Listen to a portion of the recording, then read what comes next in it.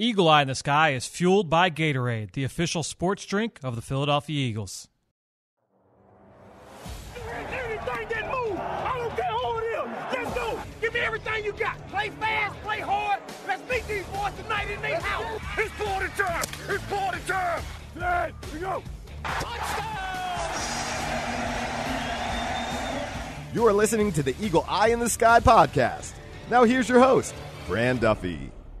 That's right. Another week, and the Eagles are coming off one of their most disappointing losses in quite some time as the Eagle Eye in the Sky podcast, fueled by Gatorade, continues. I'm Fran Duffy, and as always, I think we've got a great show for you here on episode number 148. At the top of this week's show, we've got Chalk Talk, where I chat with NFL Film senior producer Greg Cosell to talk about the Eagles' loss on Sunday against the Tennessee Titans, what went wrong in Nashville, and how did the Eagles rebound this week with the Minnesota Vikings coming to town. Greg and I will cover all of that and more. Next up, we'll transition to my scouting report, where I'll go through my notes on a guy I broke down a few years ago coming out of LSU. That's Donnell Hunter. He's now one of the best players on an aggressive Minnesota defense. We'll talk about Hunter and how he's a player that has helped me forge some of my opinions on what I look for in pass rushers transitioning from college to the NFL. But before we get into that discussion, let's not waste any more time. I caught up with Greg Cosell this week to discuss the Eagles and their loss to Tennessee and to preview next week's game against Minnesota. Let's get to that chat now in Chalk Talk.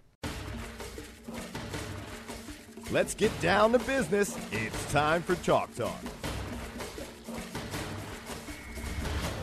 Joining me once again here on the Eagle Eye in the Sky podcast presented by Gatorade is none other than NFL Film senior producer Greg Cosell. Greg, you and I got a chance to watch this game together here at the NovaCare Complex on Sunday. The Eagles' disappointing loss. A sad moment, Fran. A sad moment. Very much so, which we almost kind of watched in slow motion on the final drive because it was a strenuous drive. Even though the drive seemed like it took about 3 hours. That's what I mean. It was tough.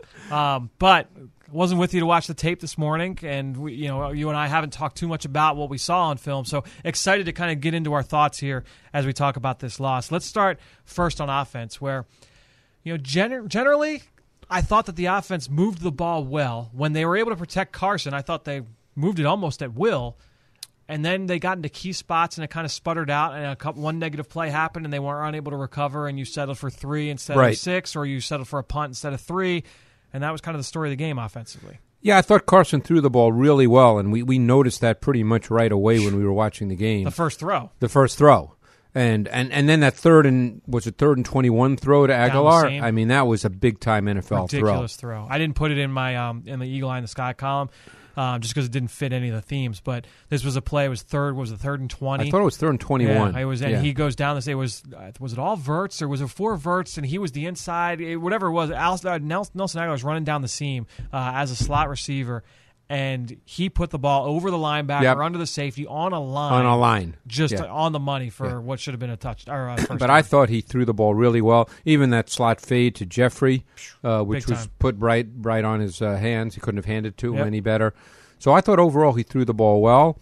I didn't necessarily notice it watching the game because you're sort of in the flow of the game, but watching the tape, I kind of felt they got a little out of whack in their run-pass balance, given that they went ahead. Right. I mean, it'd be one thing if they were behind or let's say tied, but they didn't run the ball as much as I thought they could have, and that's always easy to say after the fact. I mean, I made the note after just looking it up after I watched the tape that Wentz had 56 called dropbacks, and Ajayi and Smallwood had 20 rushes. They averaged 4.92 yards a carry on first down. 12 rushes, 4.92. So they were running the ball well. Now, they had a couple of negative runs on first down, and those are the kind of things I know, listening to Doug in the past, I remember him saying this after that loss in Kansas City last year where LeGarrette Blount didn't have any carries. Right. He said, we had a couple of runs early that were, that kind of took us out of it. And looking back on this game, I know he has said, I do wish I kind of ran the ball a little bit more. Well, they were, and they got the 17-3 lead.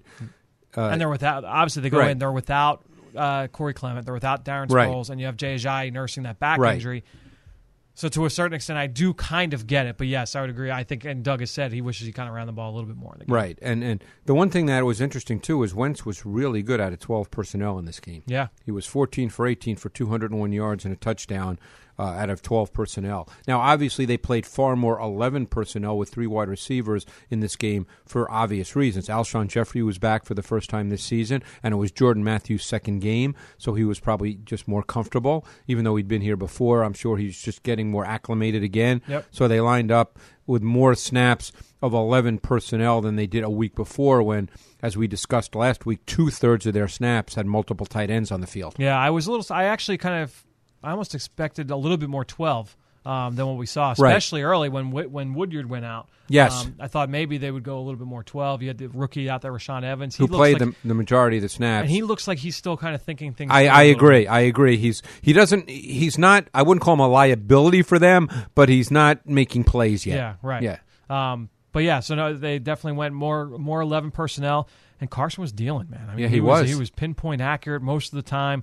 As long as they were able to keep him protected, which we'll get to in a little bit. Yep. That was really the interesting part for me in this game. Last week we talked about, hey, he's back athletically. He was able to create. He was able to break the pocket. You saw flashes of everything last week. The velocity certainly was there, but he looked like the total package this week. It was awesome. Yeah. Now it's funny, just talking about their approach. Keep in mind that the Titans literally played nickel on every snap. Yep. So and that might be why they didn't go to 12 because they probably just said, hey, you know what, they're not biting for this. They're not biting for this, exactly. They were probably hoping to get base personnel, and this way they'd get a matchup they liked against one of the 2 tight ends, but they played nickel on every snap. Yep. Now, one of the big issues, and before we get into the offensive line and the not necessarily the offensive line, but just the issues in protection, everyone wants to look on third down. This team was really bad. They were 5 of 15 on third down. And last year they led the league. Yeah, last year they led the league on third down. Carson was 4 of 11 yesterday, 36% completion, 70 yards, 1 touchdown, just 1 sack. But overall, Greg, 15 snaps on third down. Do you know what the average to-go distance was for Carson Wentz in this offense yesterday? I do not, but you're going to tell me. 3rd and 9.67. And that's a problem. That's a problem. And so, and even then, I did the math 6 times to make sure that I was right. You're going to be 5 for 15 if on average you have 9.6 yards to go. Right. And so you go and you look at that and you're just like, how does that happen? You look at the first down numbers and look, all right, Carson was 17 of 22. He completed 77% of his passes on first down. He threw a touchdown on first down. His quarterback rating was almost 116 on first down. They ran, I mentioned earlier, they ran for almost 5 yards a carry on first down. How did that happen? But then you look at it, and I look at the totality of it, 36 total first down plays, almost half of them, 17 of them went for 2 yards or less. You had 2 sacks. You had 5 busted screens. You had 1 holding penalty. You had 5 runs that went for 2 yards or less. You had 3, I don't know if you would say them drops, but 3 incompletions on catchable throws. Like maybe they didn't hit the receiver's hands, but you would hope that they would be caught. Those are self-inflicted wounds that if 5 of them don't happen, you're probably talking about a different game. Right. Well, and that's why you win and that's why you lose. Right. But it's funny. Having said all that, and the reason we're discussing that is because they lost. Yes. Okay? But they were up 17-3 in the third quarter. Yep. Against an offense that's really, up until yesterday, had not shown much at all. Yep. And ultimately, that's a game you have to win. Even if you don't score another point, that's a game you have to win. So before we get into the defensive side, let's just first talk about what we're seeing from a protection standpoint. Yeah, that's a little bit of an issue. Yeah, it's been an issue over the course of the last few weeks. We saw Tampa Bay get after quarterback Nick Foles. We saw Indianapolis get after Carson Wentz, and we saw this week, obviously, Tennessee get after Carson Wentz. Well, teams it's on tape. This is not, we're not saying anything out of school here. This is on tape. Yep. And as they say in the business, the eye in the sky doesn't lie. That's the name of the podcast. There you go. Yep. So what you're seeing is the Eagles are clearly having problems, number 1, with stunts, number 2, with blitzes. And then there are teams that do blitzes and stunts within the same play. Yep. And with Tennessee, they were also very multiple with their front looks. And now I don't. We said that last week, right? And everyone, I remember we talked about this last week, and we put it on the Eagle Eye in the Sky article previewing Tennessee, and everyone's like, "Oh, okay, yeah, the Eagles have never seen looks like this before," and kind of calling it. No, this is a good defense. Right, they got talent at all 3 levels, and the scheme's good. Right, and they're a 3-4 base. And teams that are 3-4 base tend to be more multiple with their front looks. Yeah. We'll get to Minnesota, but they're not likely to be as multiple. Right. They do something we'll get to, but they're not as multiple overall as Tennessee was. but there were a lot of multiple front looks. Yep. What they call the diamond front, 5 across, the double mug, which Minnesota does, and they had multiple pressure schemes from many of their looks, and they caused some assignment breakdowns. They caused some confusion here and there. I mean, it was, and then there were just some plays where individuals did not, guys got beat. I mean, Jarrell Casey had some individual plays where he beat either Stefan Wisniewski or Brandon Brooks. Yeah. And Jarrell Casey, as you and I have talked about defensive linemen in the NFL, he might not be a well-known name to a lot of people in the Philadelphia area, but Jarrell Casey is a top 6 or 7 D tackle in the league. I would say so. Yeah. I actually have said that I think he's the best defensive player they've faced so far this year. Atlanta, Tampa, Indy. I would agree with that. Yeah, I think he's the best. Particularly, I think he's the best player he's faced all year. Arguably at his best, you could say Gerald McCoy, but arguably that would be in that same tier. Yeah. And it's not as easy. I mean, last year when they benched Isaac Seumalo, right, it was easy to say like, oh, Isaac's going to be. It's not something where you can put your finger on it and say like, this is the number one reason. Like you said it, it's something different each time. Correct. And it could be, hey, this time the left guard got beat. This time, maybe the running back missed his assignment. This time, hey, they got confused on a TE stunt, and the pinner won. He pinned Jason Peters outside, and then Jarrell Casey gets in for the sack. Like that sack that you're talking about. There was just your basic TE stunt. Yeah. And obviously, I know it was Casey who ended up with the sack. I think it was a Rakpo. It was a Rakpo looping. Right, a Rakpo looping. Yep. But they did such a good job that Casey just immediately got inside of Jason Peters. Yeah, and the thing that doesn't help is what we talked about earlier in terms of the being behind the sticks. Right. The Harold Landry sack. I was going the sack into fumble, it. You mean? The sack fumble. Yeah. I was going into it thinking like, all right, like was Lane late off the ball? Did he false step? Was he really bad with his hands? No, here's the other issue. Upfield. But here's the other issue: when teams stunt effectively, and you're having problems with stunts, very often tackles do not jump out as quickly because they're just set up for that. Interesting. So because I've talked with coaches about that, it becomes because the way they're taught, based on a front. Let's say you have a 3 technique or even a 4-eye defensive tackle, and then you have a wider. So someone lined up between the guard and tackle. Yep. Yeah, and then you have a wider defensive end. Yep. That's a stunt look. Sure. Pre-snap. So the way it's often taught is that the offensive tackle, as he starts his set in pass protection, kind of gets his inside arm out because he may be getting a stun. But part of that, and it's just human nature, is you're kind of just a half a beat slow getting outside. Yeah. Because there's a concern with a stun. Yeah. So now when you get that guy exploding off the edge, as Harold Landry did, 20, knowing that he's just got to pin his ears back and go. Yeah. Right. Sometimes, that's what can happen. No question. So what we're saying is these kinds of things, they're on tape, they're snowballing a little bit. They've got to get this cleaned up. Yeah, especially with what they've got, not just this week, because you've got Mike Zimmer this week. Well, they got Jacksonville coming up as well. So you have Mike Zimmer this week, you have James Betcher next week, right. And then you've got Jacksonville the week and even though the Giants right now are not a good team, James Betcher is after very multiple with what he does. Yeah, so I mean those are 3 big tests we're going to be talking about the next 3 weeks for this offensive line, this protection scheme. No question, they're going to have to get things straightened up from that standpoint. All right, so let's go to the defensive side. And you mentioned this was not a good offensive football team, Tennessee, coming into the game. Questions about Marcus Mariota's health, the run game. Yeah, they want to run the football, but they're not. They're not very good at it. Yes, and the Eagles were very, very good defending the run coming into the game. They were able to get downfield. Mariota threw the ball pretty well in this game. This was I do Tennessee Nashville radio every week, Fran, as you know. Every week, so I've seen Tennessee, every snap for 5 years, and this was the most aggressive under the new coordinator. Obviously, they have a new coordinator. We spoke about Matt him LaFleur, last week and his background with Kyle Shanahan and Sean McVay. This was the most aggressive that I've seen them look. I'm sure it was because Mariota was healthy. The normal progression of learning a new offense. Maybe they feel, now, hey, everybody's getting it. You had Jack Conklin back. You have Jack Conklin back, right? They had their starting O-line.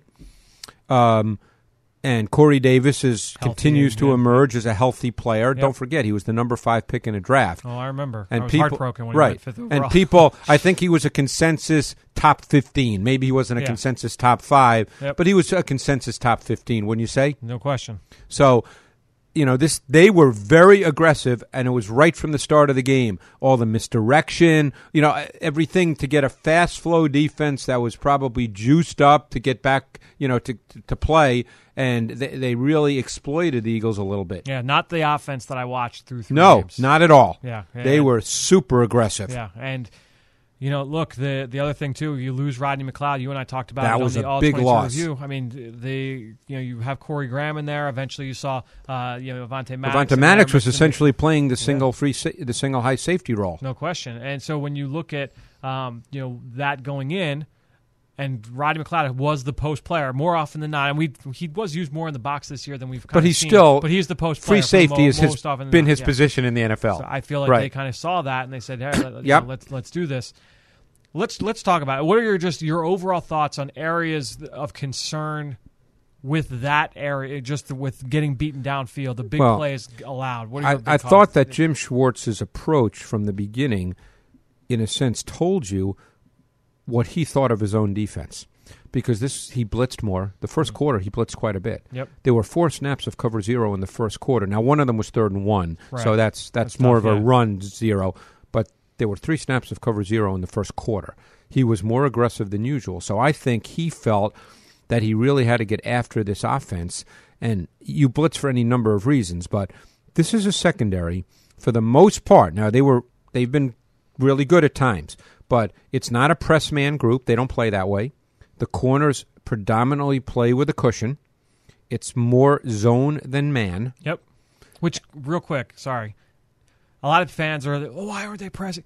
That's the philosophy of the defense. There is no perfect defensive scheme. Otherwise, every team would play the same defense way. We just won a Super Bowl playing this way throughout the course of the entire season. Correct. Okay, so, sorry. I mean, look, could they start doing more of that now as a response to what's happening? Sure they could. Right. But they did win a Super Bowl. Last year, keep in mind, at the end of the season, we were all talking about Jalen Mills as an ascending player. Now, he may still be, but he's had a few struggles, which, by the way, in the NFL, corners do go through struggles, young corners. Yep.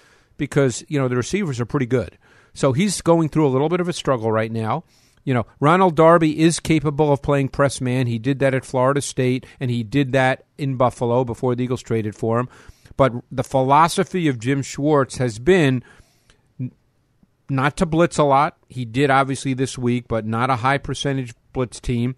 And they play with their corners with a cushion, and they play a lot of single high cover 3. Yep. That's kind of the philosophy. And they've been able to get a consistent pass rush. The pass rush has been a little more sporadic this year. I wouldn't say it's been terrible, but it's not been – we thought of the Eagles as being a dominant pass rush team.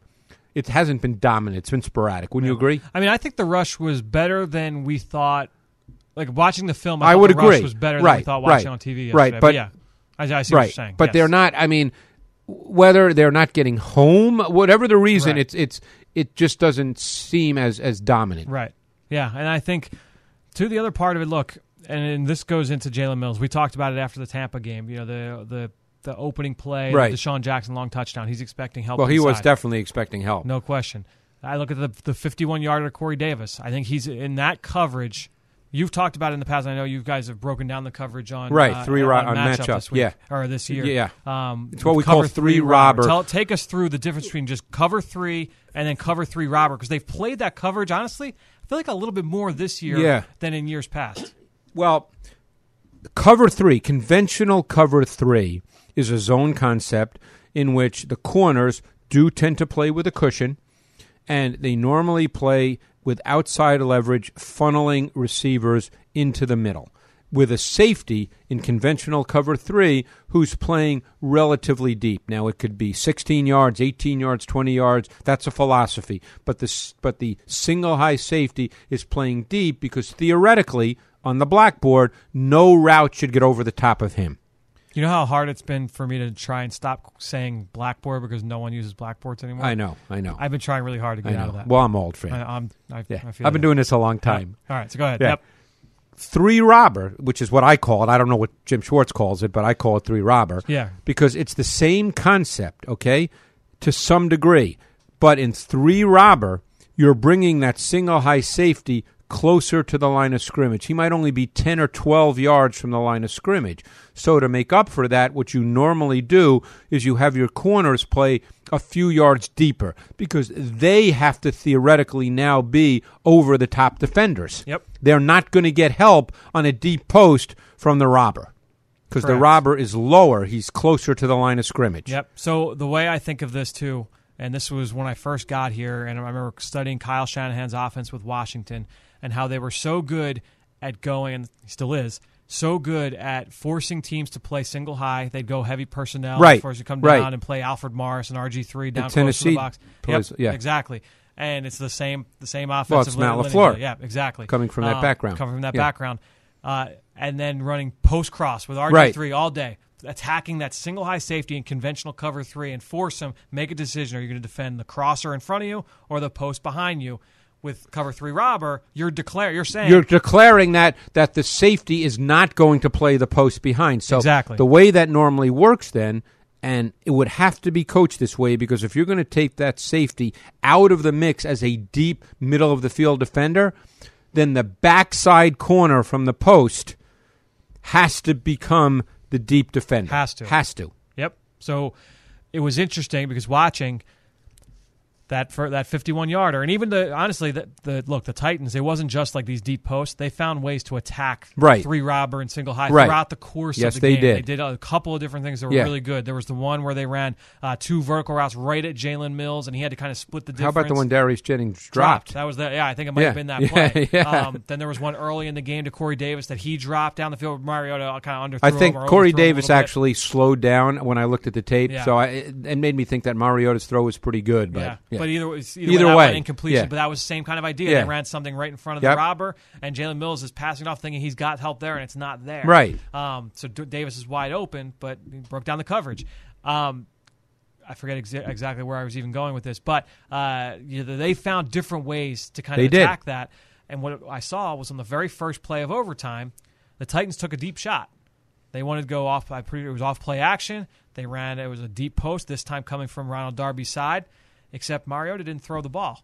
Why did he throw the ball? Because Jalen Mills fell back and was there on the backside. Which he has that backside corner has to. Yeah. Now there was a reason for that because that was the tight end who was on the line of scrimmage. But still, on the 51-yarder, and again, we're not calling Ronald Darby out here. I'm pretty sure we're right, and he's probably being called out by the coaches. But when his guy disappeared, and he disappeared inside very early in the down, he ended up just covering grass. Yeah. It's not as blatant as the Corey Graham play of 4th and 15. Right. But in essence, that's what his man is gone. He's got to make sure that he's there to be there for help. He becomes, Jalen Mills. in a sense, the middle deep defender when his man disappears. Because that's what Mills did on that play that I talked about on the first play overtime. So we'll show that. If you're depending on when you're listening to this, it could already be up on Twitter on PhiladelphiaEagles.com on the Eagle Eye in the Sky defensive recap. But that was one of my big takeaways just watching. Yeah. Defensive up front, I thought the pass rush was better than, like I said, I thought it was better than what we thought. I thought we saw some good play from Michael Bennett, very active up front. Did lose contain on that Marcus Mariota scramble on 3rd and long. That kind of hurt as well. The one where he didn't quite get a first down, but then they that was a killer. That was a killer. They ran a stunt there, and he was able to break. That kind of hurt. But outside of that, I thought Bennett was very disruptive. Fletcher Cox was disruptive. They were able to get home, or they were able to get there a few times, and the ball just got out just before, but they also did get home and impact the passer quite a few times as well. So overall, any other big thoughts from the game? It was an odd game because when it got to be 17-3, and this is an X and O comment, but I think you and I watching the game together felt like, okay, they're totally in control of this game, right? Didn't we kind of feel that way? Yeah. He hits Alshon Jeffrey for the touchdown. Nice drive. They go up 17-3 in the third quarter. Feeling pretty good. And you're kind of feeling that Tennessee's not scoring 20 points in this game. Yeah. So it was an odd game watching their defense give up some big plays, but also those kind of annoying plays, that were 8-yard plays. Yep. And maybe you have the numbers, but there seemed to me to be a lot of not a lot of what's the best way to say it? There were a lot of long yardage plays in which they gained a lot of yards. If they didn't get a first down, they gained a lot of yards. Right, yeah. I don't have those numbers in front of me, but the one thing I do have, and this is something I want to just pick your brain on this one thing. You talk about complementary football and how the defense impacts the offense, the offense impacts the defense, special teams impacting both. Sure. In terms of field position, I was thinking this way, and I actually texted Ben Fennell last night to look it up this morning. Average starting field position, because I feel like the Eagles this year have started with really poor field position. They did in this game a couple of times. They did in this game a couple of times. The Atlanta game, they did it a couple of times. And I just kept thinking, man, like, there's a lot of drives where they're starting with the ball, like, inside their own 10. Yeah. Inside, at the That's 15. hard. They're 30th right now in average starting field position in the NFL, and they finished last year third. And I think that limits your play calling. It limits your play calling, and it makes it difficult, especially the first couple games this season where you were playing with limited skill players. Yeah. Even going into this game, you're still a little short-handed. Yeah, you still are. Yeah, I think that definitely has an impact. I couldn't agree more. So that's another the reality is in this league, it's hard to go 85 yards for a touchdown. Right, no question. All right, let's talk about Minnesota. I got a chance to watch that game live on Thursday night. I watched the film on Friday. You and I have talked about it a little bit. Look, defense. Let's start with their defense, because going into a season, and honestly going into this game, we know what Mike Zimmer's defense is able to do. You know the challenges they're going to present. We've talked about in this podcast each of the last couple of years, because the Eagles have played the Vikings the last 2 seasons. There's a lot of pressure they're going to bring. Maybe not from a different wide variety of looks like what we talked about with Tennessee, but definite threats both inside and outside, and it all starts with that double A-gap look pre-snap. Well, I think you would have said going into this season that the Vikings are a top 3 defense in the NFL. Yes. People would talk about Jacksonville. Minnesota would probably be right there in that conversation. Yep. You mentioned the double A-gap, double mug front as we call it. That's sort of a foundational pressure look, because what that does first and foremost is it dictates protections. And you're always trying to do that when you're a defensive team, is dictate the protections, because then you know how to break them down, one. And number two, it also can force an offense to keep a back in the protection and reduce the number of eligible receivers by 1. And football is a numbers game when you're talking about defense.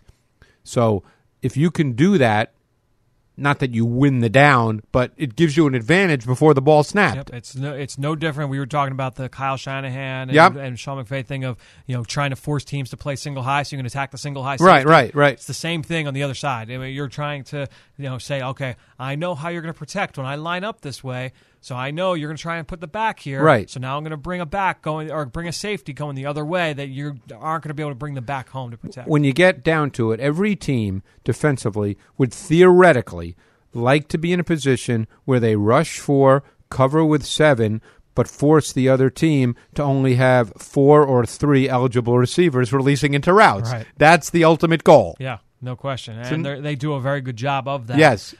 Because they'll line up where it could be any one of 4 or 7 players coming, but 4 or only 5 may come. I mean, you mentioned the double mug front. So what that means for people is it's Eric Kendricks and Anthony Barr will line up each in the A-gap on the line of scrimmage, okay? So they're right there on either side of the offensive center, right on the line of scrimmage. You must account for them in protection because they're literally a yard from your quarterback. Yeah. So you can't say, well, they're not going to come. Right. They're right there. They're a yard from your quarterback. So the way 99.9% of teams address that is the center accounts for one, and the back in the backfield accounts for the other. Yep. Now, you have to account for them. So that's what happens. Now, what they often add to that, not every time, but what they often add to that is they put Harrison Smith on the line of scrimmage on the outside, so he becomes an on-the-ball edge defender. And sometimes he comes, sometimes he doesn't.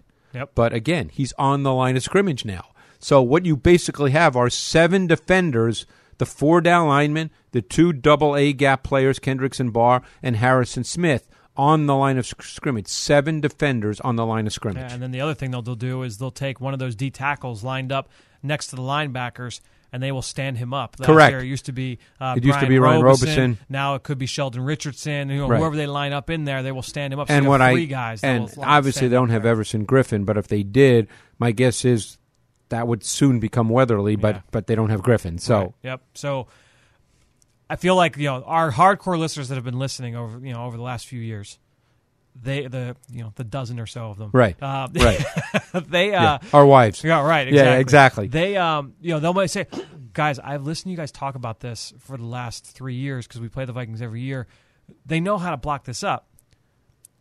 The Eagles, look, they do know how to block this up. Well, everybody knows, theoretically, Fran, everybody knows how to do everything. Yeah. That doesn't mean it happens in the game. But there are always going to be wrinkles that they do off of it. They're going to do different kinds of games off of it. The Eagles gave up a sack this past week against Tennessee off of the very same front. Where there was a clear assignment breakdown. Right. These things do happen. Yeah. And because look, when you line up a certain way and you protect a certain way against a certain look, defenses are going to find ways to try and make adjustments off that. Tennessee's adjustment to knowing how we were going to block up the double-A gap front was that they were going to slant their guys inside away from the slide. And it's just like zone blocking in the run game. The best way to defeat zone blocking in the run game is to have different slants and scrapes, and now you're messing with assignments. Things get muddied up, and that's exactly what happened. You had Sharif Finch coming in scot-free against Carson Wentz. He's completely untouched. Everybody and their mother on Twitter is killing Wendell Smallwood. It wasn't Wendell Smallwood who made the mistake. Play. No.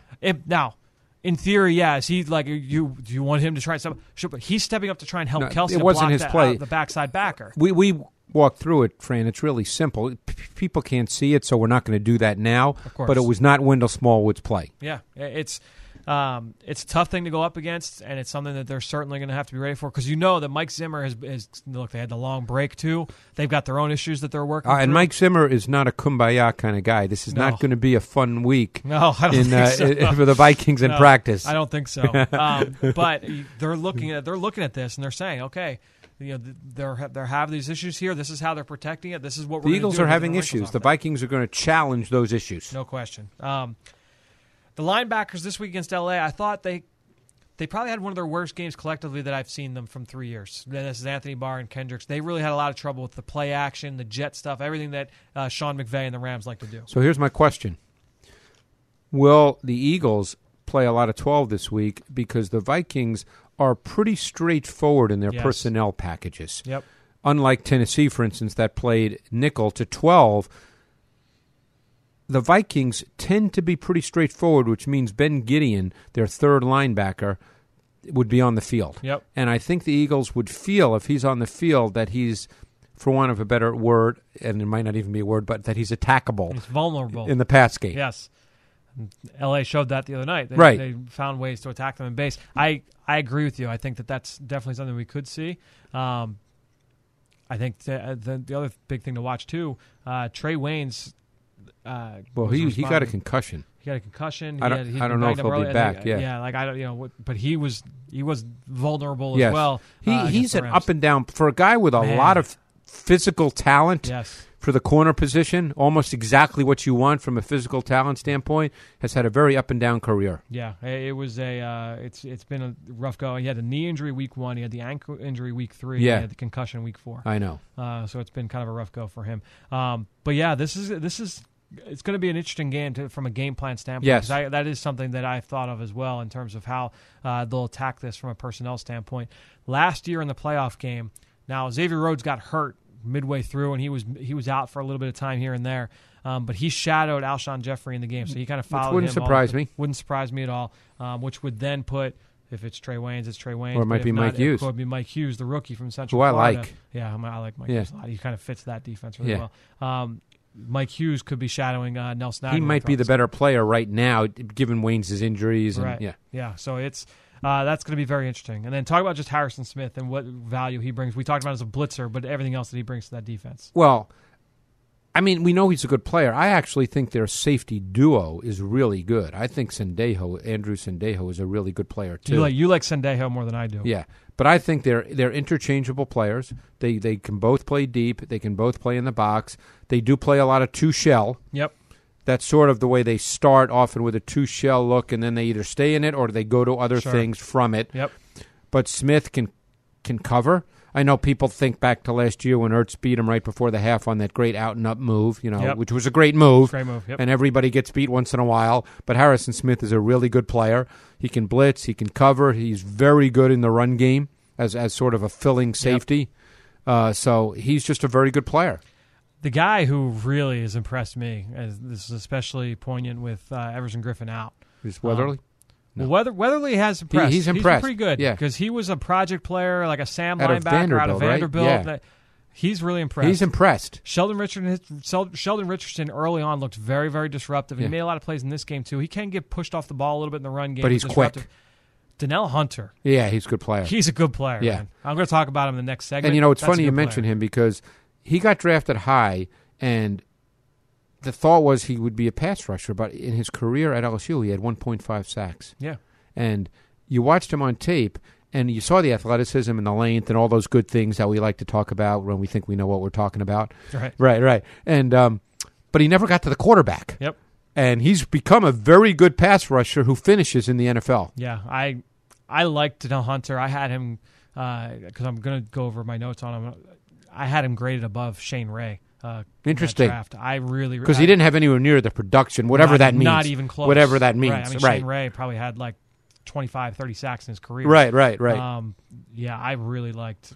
And Hunter, by the way, Hunter's turned out to be a better player. No question. Ray's a solid rotational player in Denver. Hunter's a good player. But Hunter's a good player, yeah. But it's a good. I mean, Linval Joseph is a house inside. Oh my God, he's so powerful. I mean, you could make the argument. I'm sure I'm missing someone because I can't, click through 32 teams right now, but you could make the argument. I was expecting you to be able to do you could make the argument that Damon Harrison and Linval Joseph might be the two best run-stuffing D tackles in the NFL. Yeah, you could possibly make that argument. I'd say you're probably fair on that. Yeah. It's a good defense. Yeah. It's a good defense. And you know what? After the couple of games they've had, I'm not saying they're going to come out and shut out the Eagles, but I think that they'll be better than they've been the last 2 weeks. It's a big test for this Eagles offense from a protection Big standpoint. test. They haven't looked quite what they normally do in Minnesota the last 2 weeks against Buffalo, a disappointing loss at home. Buffalo was an odd game. Yeah, I don't know if all this Everson Griffin stuff is like affecting the locker room. Right. It could be. Maybe. Yeah. But they haven't looked quite the same, like in terms of like the mentality and the urgency and things like that. But this is a talented group that they've got to come ready for. They can't expect that that's what they're going to see on Sunday afternoon. Offensively, new guy in town, both at offensive coordinator and also at quarterback. What have you seen from John DeFilippo and Kirk Cousins here? I think you see a lot of Eagle stuff. I made that note. I think I make that note every week. Yeah. Well, when it's Eagle, I don't mean it's Eagle stuff, but stuff we're used to seeing with the Eagles. But I tell you, putting aside getting into every concept that he runs. Yep. I think what's been interesting, and obviously Dalvin Cook's been injured, but they've not run the ball, and I think that's been a problem for them because I like Kirk Cousins as a quarterback, and I think he's a good quarterback, and you can line him up and be very good. But I think when all's said and done, he probably needs a pretty good run game. And they've not been able to run the ball at all. They've had major issues along the offensive line. Yeah, I mean that's an issue for them. And I would say historically, and even this year playing out that way, doesn't historically handle pressure consistently well in my mind. No, yeah, I would say that's fair. And one of the reasons I think that Washington kind of let him walk, which they did, is I think the feeling was that there were times too often in his career where he struggled in the red zone. But he's a good quarterback. He can certainly throw for a lot of yards. They've got two really good wideouts in Stephon Diggs and Adam Thielen. Thielen's a slot guy, so you're likely to see, it'll be interesting. I mean, it may not be a head-to-head with Sidney Jones because the Eagles are not a pure man team, but Sidney Jones will certainly line up over him. Like I said, he may not match up to him through the routes, but Adam Thielen is a really good receiver. Yeah, it's funny you mentioned the red zone thing with Cousins because I actually made this note in Ben Fennell pulls these stats, and one of the things John DeFilippo there, they were so good, the Eagles last year in the red zone. Cousins has been very good in the red zone so far this year. 10 of 15, 66.7% completion, 6 touchdowns, no picks. Right. Third best quarterback rating in the NFL. And I bet that's the DeFilippo I think so. Input because he struggled in Washington in the red zone. Yep. So you look at what they're able to do. That those group of pass catchers are very talented. Diggs and I love Adam Thielen. So do I. He's one of my favorite receivers in the NFL. And then you look at Kyle Rudolph, who can always hurt you. He had the touchdown in the NFC title game to start things off last year. Laquan Treadwell obviously has not lived up to expectations. And it'll be interesting to see how the Eagles play, because the Vikings do play a lot of 12 personnel. Yep. Will they stay big nickel, or will they play Grugier Hill? I mean, we don't know that. It seems, they mix and match. Yep. But they do line up in 12. They don't run the ball a ton, obviously, but they want to get Dalvin Cook the football in space. Like, they make a concerted effort to get him the football. And the question is, with 10 days off, will he now? I mean, I think I read that he still didn't feel like he was 100%. Did you read that? Yes, I did. So, I mean, again, who knows? But he's a good back. He's explosive. Yeah, and if he's healthy, he's a real good back. Yeah, no question. So it's going to be interesting. You hope the defense is able to bounce back. It's a talented pair of receivers there. They've got the veteran Aldrick Robinson as well. It's a good passing scheme. Yeah. Is what they try and do. So this is a big test, both sides of the football. It's a very big test. And whenever you're coming off a loss, and particularly a bad loss, that kind of sticks in your craw. It's a home game. I'd like to think the crowd will be juiced up and behind their Eagles, and this is, with the schedule, as you said, that's coming up, this is a really big game. Yeah, and the Vikings, their backs are against the wall. Correct. You what can't go. They're 1-2-1, right? They're 1-2-1. They can't go 1-3-1 in the NFC North. No. So this is a big game here for Minnesota, coming off a little bit of a long week. So, Greg, looking forward to watching it here with you here at the NovaCare Complex. It's the big Fox game, the big national game, Fran. That's right. So we get Buck and Aikman. That's right. Yeah, it's going to be a fun listen, I'm sure. I'll have Merrill and Mike on in the studio. There you go. All right, Greg, appreciate the time here as always. We'll talk to you next week. Great stuff from Greg, and you can follow him just like I do on Twitter at Greg Cosell. And while you're at it, I'm at FDuffy3. That's where I post all of the podcasts I'm a part of and all of our X's and O's content that we produce at PhiladelphiaEagles.com. And I greatly appreciate everybody that promotes this podcast on social media. That is one way to support the show, but the other is to go into Apple Podcasts or Stitcher and give us a rating or even leave us a comment. I wanted to highlight 2 comments this past week from our Apple Podcast page. First off, T-Grizz1 checked in with a question about Jalen Mills. What can Jalen do to stop getting beaten on double moves? Is he trying to jump the route in order to make a pick? Is he leaving, or is he looking in the backfield instead of looking at the receiver? What does he need to do to change in order to avoid getting beat? Great question, Grizz, and it's one that I know a lot of Eagles fans are asking over the course of the last couple of weeks. When I look at Jalen, I think double moves are just a fact of life. I'll live with the double moves, honestly, from Jalen Mills on an occasional basis. Now, this year, we've probably seen a couple more than I would like so far through 4 games. The one he gave up this week early on in the game on that out-and-up route, that's almost a damned if you do, damned if you don't deal for Jalen, because it's 3rd and short. He's lined up against a receiver with a tight split, so he's lined up close to the quarterback. He's running out towards the sideline. If he doesn't drive on that throw, he's going to get killed right now on the radio for giving up an easy 3-yard catch for a first down to move the chains. So he drives on it and then recovers to the point where, if I remember right, if my memory serves, he was actually able to contend that throw a little bit, and the receiver was able to make a nice catch down the field. I can live with that. But, because guess what? If you're aggressive and you're an outside corner, Greg talked about it a little bit ago, like corners get beat. That's a fact of life in the NFL. If you're aggressive and you're an outside corner, sometimes that's a thing that's just going to happen. Now, on the ones where it's, say, 2nd and 20, maybe don't bite on the quick slant and go. Yes, he's trying to drive quickly on that throw underneath, not just so he can make an interception or get a pass breakup necessarily, but also that he can contact the catch point, limit yards after catch. He's a physical guy. He's a competitive guy. Jalen's going to be that. He's always going to be that. But I still contend that he is getting a little bit more of a bad rap right now than he would deserve. Not all of these plays that he's given up down the field are on his plate. That's just the way I feel. A couple of the double moves, sure, he'd like to have back, but every corner in the league gives up double moves. That's just a fact of life. Like I said, in today's NFL, I think really when you look at Jalen over the long haul, I still think this is a guy that's in the Eagles' plans moving forward as a starting player. But our next comment comes from Jeffrey Kerberg, who left a 5-star rating saying just how much he loves the show and how he listens every week. So shout out to both T. Grizz and Jeffrey Kerberg and all of you out there for your continued support of this show and all the rest of our podcast offerings on PhiladelphiaEagles.com. And speaking of our podcast, I talked about this last week, but we've undergone a bit of a transition with our podcast channels over the last couple weeks. So just one final time, I promise this will be the last time. Let me just give you a full run-through. You know you've got the Eagle Eye in the Sky podcast. You're listening to it right now. If this is your first time listening, head on over to just subscribe, whether it's on Apple Podcasts or Stitcher, however you're listening. Give us a subscribe.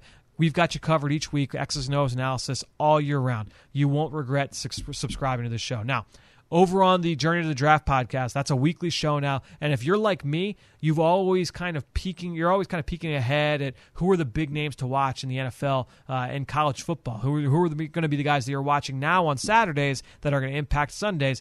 If that's the case with you, you're going to love that show. If you want to know who to watch each week and whose stock is on the rise this season for the draft next spring, that's all we cover on a weekly basis. So this is the first year we've done it all the way through the college football season, and I'm thrilled with it so far. So go give that a subscription. We've got the Eagles Live podcast with Dave Spadaro. That's where you're going to get exclusive interviews each week. Dave does 2 shows each week in season, one immediately after the game and one late in the week as a preview for the upcoming game. So go give that a listen, give that a subscribe as well if you want to look behind the scenes of the Eagles organization. Then you've got the Feeding the Birds podcast with our line chef, Tim Wilson, who is in-house here at the NovaCare Complex, or Tim Lopez, where we're always talking about 2 of my favorite topics, football and food. And Tim does a great job. They've got exclusive one-on-one interviews with players and coaches on that show. It's only once a month, so it's not a huge commitment on your part. Go give it a listen. It's a fun show, and every month, they're always getting in fun guests, and they're always, like I said, talking food and football. We've got the Eagles Game Day Central podcast channel right now. On there, you can go and get all of your post-game recaps. That's where the post-game show presented by Rico is with Chris McPherson and Ike Reese. Those guys give immediate insight into the game to get exclusive interviews and things like that, good insight and analysis right away. And we make that show available immediately after it airs on PhiladelphiaEagles.com and the app and all the social channels. So, if you're driving home from the game or if you're driving home from a party, you want to give that a listen, or if you want to listen first thing in the morning on Monday, we've got you covered there. And all the press conferences are there, all the locker room sound. You're not going to find all that in one place on one podcast channel except there, Eagles Game Day Central. Next up, Eagles on the Record. That's where you're always going to get all of the player interviews, whether they're in-studio interviews with Dave Spadaro or with Molly Sullivan. If it's a press conference during the week with Carson Wentz or Jim Schwartz or Doug Peterson, you're going to find all of that stuff on Eagles on the Record. And then lastly, we've got the Eagles 360 channel. It's got its own channel. Eagles 360. It used to be the Eagles Update 5 times a week. Quick recap, daily, the day's latest news and notes coming from the NovaCare Complex. So if you just want a quick way to get all the latest buzz from the office here and get caught up before dinner, that channel is the way to go. So that's what we've got for you right now on all of our podcast channels. You can subscribe, whether it's Apple Podcasts or Stitcher. Wherever you listen to podcasts, they should always be there. And if they're not, just shoot me a note on Twitter and say, hey, I use this app. How come I'm not seeing them here? I'll make sure that you get covered. So, all right, let's keep this podcast going, though. Earlier, I told you that we would dive into Vikings defensive end Danielle Hunter. My notes on him coming out of LSU. He's the subject this week in our scouting report. Dim those lights. We're headed to the film room for the scouting report. All right, so Danielle Hunter, 6'0", so 6'5" and 1/8", 252 pounds. And at LSU, he lined up at a 2 or a 3-point stance, both standing up or with his hand in the dirt, as a right defensive end in their 4-3 scheme. Coincidentally, that's where he's lining up right now for Mike Zimmer. He really looked the part. I believe NFL.com had their comparison as Jason Pierre-Paul, just because the kid was 6'5", just freak show arm length, just a really good-looking kid. Athletic edge guy, very light on his feet, looked natural on the move, displayed good play recognition. I liked how well he was able to see blocks developing on perimeter runs and how he was able to sniff out screen plays. I thought he had a natural feel for that. More importantly, as a pass rusher, he relied on his speed and his physical tools. He would mix in an inside jab step where he'd try and step outside, then cut inside. He would have a little spin move as well, and he showed the ability to consistently go speed to power off the edge. And while it wasn't very technical, he showed the willingness and the ability to mix that in. He was also just always disrupting passing lanes. He was very active getting after the quarterback.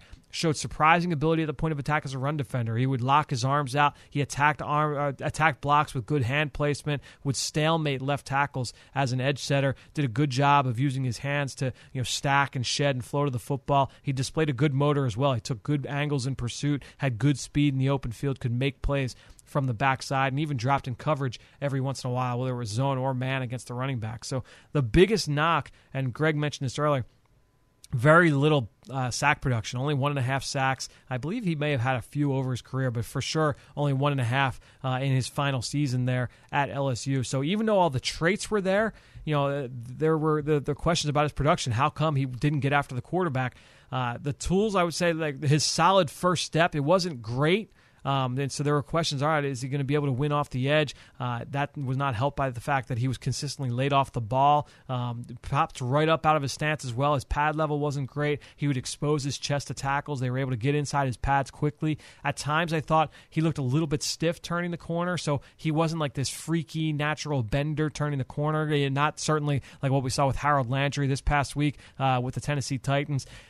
I still wanted to see him get a little bit bigger and stronger as well. He had a lot of flash plays. He just wasn't consistent, and he wasn't productive. And at the end of the day, I mentioned earlier, I was higher than most people in the media on Danielle Hunter. I had him ranked ahead of guys like Shane Ray.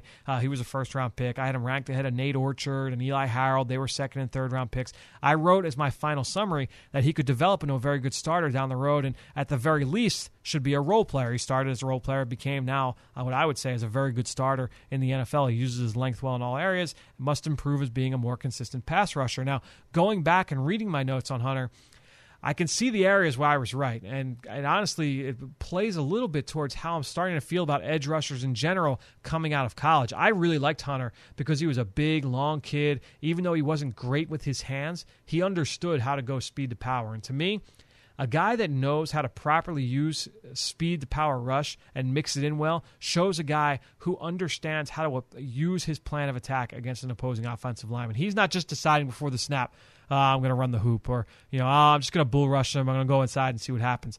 A good speed to power rusher mixes in a speed rush, but then will chop his feet, get the tackle to open up his chest, and then bury him through his inside number, collapse the pocket on his way to the quarterback. And I thought he showed that. So yeah, he was still thinking things through with how to use his hands. He wasn't using his hands necessarily to win at the top of the rush, but that basic understanding gave me hope. And then I watched the way he competed, both in the run game, at the point of attack, as well as in pursuit on the backside, and I had heard how great of a kid he was, and I just felt confident with his ability to stick and his ability to improve with knowing the traits that he did have. Now, the big thing I want to note as well, this kid was 6'5", 250-plus pounds, and he tested well. He was a good athlete. He had pretty good size, for the edge rush position. He was not known for crazy flexibility and his ability to turn the corner. In years past, I've been known to be really high on some of these leaner pass rushers who can win with speed. Leonard Floyd was a guy I loved. I really liked Randy Gregory on film. I thought Anthony Barr, speaking about the Vikings, could be a pure edge guy. I really liked Barkevious Mingo. But the more I do this, and the more I watch the film of the league, the more I think that you need to have size off the edge to be a full-time player and to be a really impactful pass rusher, to be that guy that offenses have to prepare for. Leonard Floyd, the jury still, he may still be a good player. I think Khalil Mack's presence there in Chicago certainly helps him to now that he's more of a complement than a primary pass rusher. But, look at the top pass rushers in the NFL. I'll just pull up the sack list of who's leading the league in sacks. DeMarcus Lawrence, he's 6'3", 265. He's rocked up. Khalil Mack was 6'2", 250-plus coming out. Tack McKinley, 5 sacks this year. He was a big kid coming out, 6'2", 250. J.J. Watt is a freak show physically. Myles Garrett, freak show. Throw Hunter in there. He's 250-plus coming out. Cam Jordan, big guy. DeForest Buckner, Calais Campbell.